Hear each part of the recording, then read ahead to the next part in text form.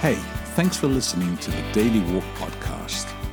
Just want to remind you that if you have any questions, any thoughts, any comments, or any prayer requests, you can go online to the Boulder Church website, which is at boulder.church. Send them along. Would love to hear from you. Otherwise, look after each other and live love.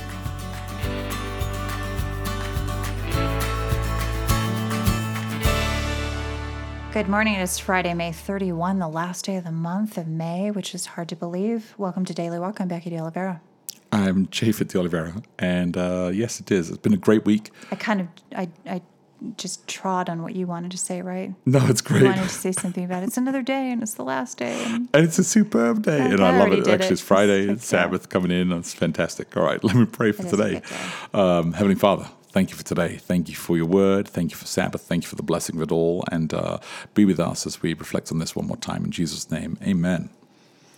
Okay, I'm back to the English Standard Version, which is what we began with on Sunday this week. And so it'll sound maybe familiar to you, maybe not.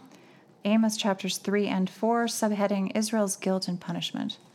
Hear this word that the Lord has spoken against you, O people of Israel, against the whole family that I brought up out of the land of Egypt. You only have I known of all the families of the earth, therefore I will punish you for all your iniquities. Do two walk together unless they have agreed to meet? Does a lion roar in the forest when he has no prey? Does a young lion cry out from his den if he has taken nothing? Does a bird fall in a snare on the ground when there is no trap for it? Does a snare spring up from the ground when it has taken nothing? Is a trumpet blown in a city and the people are not afraid? Does disaster come to a city unless the Lord has done it? For the Lord God does nothing without revealing his secret to his servants, the prophets. The lion has roared, who will not fear? The Lord God has spoken, who can but prophesy? Proclaim to the strongholds in Ashdod and to the strongholds in the land of Egypt, and say, Assemble yourselves on the mountains of Samaria, and see the great tumults within her, and the oppressed in her midst. They do not know how to do right, declares the Lord, those who store up violence and robbery in their strongholds. Therefore, thus says the Lord God, An adversary shall surround the land and bring down your defenses from you, and your strongholds shall be plundered. Thus says the Lord, As the shepherd rescues from the mouth of the lion 2 legs, or a piece of an ear, so shall the people of Israel who dwell in Samaria be rescued with the corner of a couch and part of a bed. Hear and testify against the house of Jacob, declares the Lord God, the God of hosts, that on the day I punish Israel for his transgressions, I will punish the altars of Bethel, and the horns of the altar shall be cut off and fall to the ground. I will strike the winter house along with the summer house, and the houses of ivory shall perish, and the great houses shall come to an end, declares the Lord. Hear this word, you cows of Bashan, who are on the mountain of Samaria, who oppress the poor, who crush the needy, who say to your husbands, Bring that we may drink.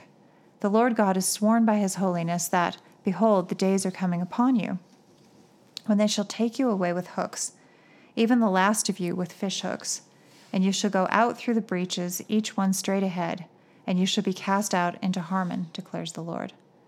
Come to Bethel and transgress, to Gilgal and multiply transgression. Bring your sacrifices every morning, your tithes every 3 days. Offer a sacrifice of thanksgiving of that which is leavened, and proclaim freewill offerings. Publish them, for so you love to do, O people of Israel, declares the Lord God. Subheading Israel has not returned to the Lord.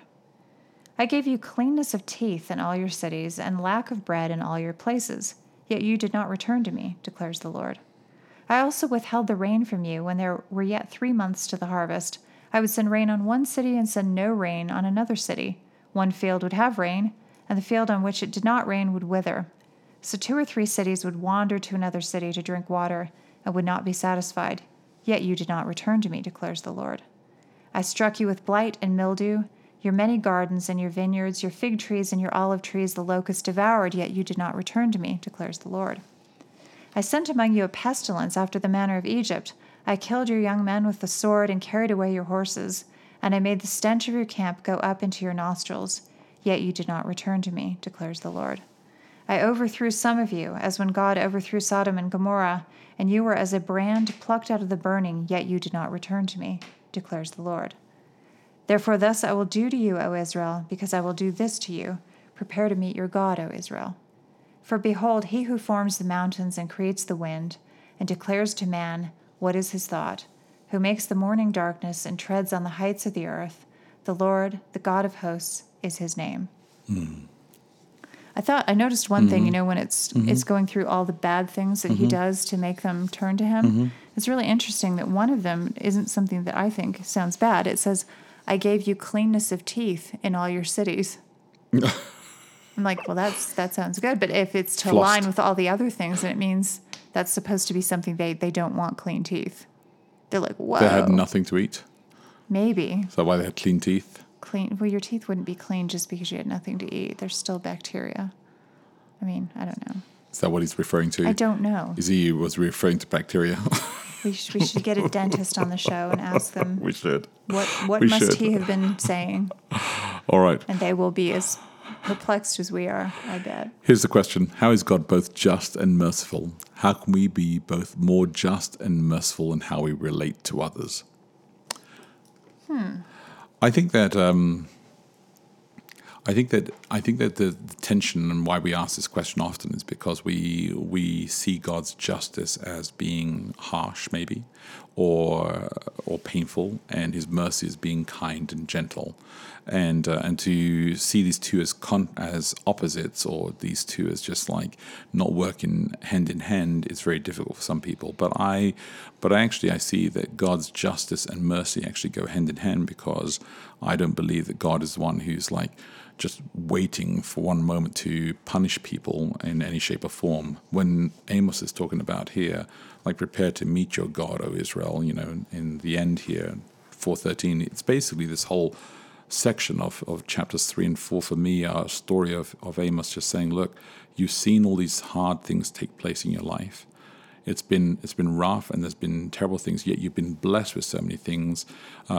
Surely something should wake you up to the reality, and you should repent and come back, and you should connect to God and not oppress people and hurt people, but actually live a different way.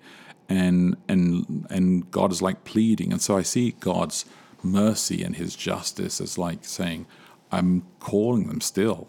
I'm calling their enemy. I'm calling them. I'm calling everybody. And that's what He bends over backwards for. I think about it in terms of like a criminal court case, that often justice for the victim of the crime could be perceived as a lack of mercy toward the perpetrator, right? Sure. But I think there's still a way to be probably just and merciful at the same time, i.e., you could impose a sentence that shows the severity of whatever the person has done that may or may not be satisfactory. But if it's severe enough, then it could be seen as okay, like life in prison, for instance. You could do that, but then maybe mercy is that you don't impose the death penalty when you could. So I don't know. I mean, I think there are always ways to do less horrible things than you could do. You can be merciful. You can be merciful and just with a friend who mistreats you in some way. By, on the one hand, justice is that you don't allow them to do that, but mercy is that you don't go around and bad talk them to everybody that you know. You don't ruin their life or make other people dislike them. And I think you can kind of balance those things, but I agree that it's.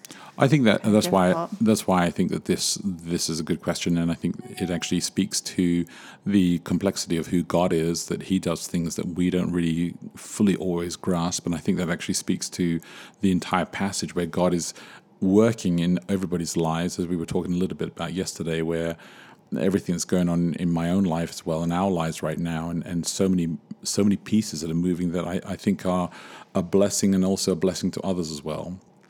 And it's difficult to see the blessing straight away for some until they've either experienced something. Same with justice and mercy. It's difficult to experience what justice and mercy are until maybe you've either gone through it, or you've seen it on the other end, or you've been a recipient of it, or and then you're kind of like, I get what mercy is, or I get what justice could be, and I get the beauty of all of that. And I think Amos is a person who is speaking heavy, hard words because he has this connection with God, and yet he's saying, I want them to hear and see this God and come back to this God in this way.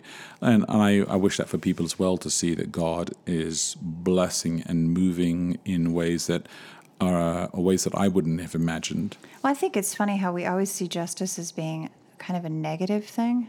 Whereas I think, knowing Nathan, as I do, I would think, and I think this way also about justice, is it's the idea of giving what somebody deserves.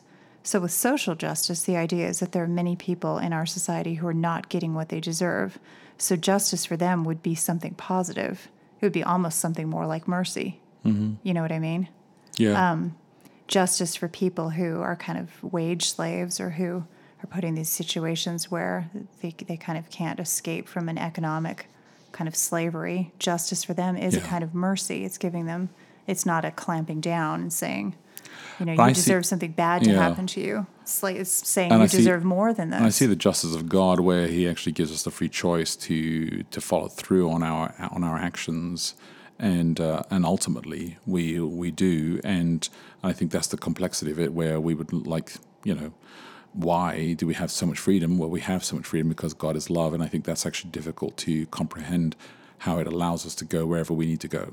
And so these are difficult things, but beautiful things as well. Let me repeat that question one more time, and we'll end for today. How is God both just and merciful? How can we both be more just and merciful in how we relate to others? Think about that, look after each other, and live love, and we'll connect tomorrow.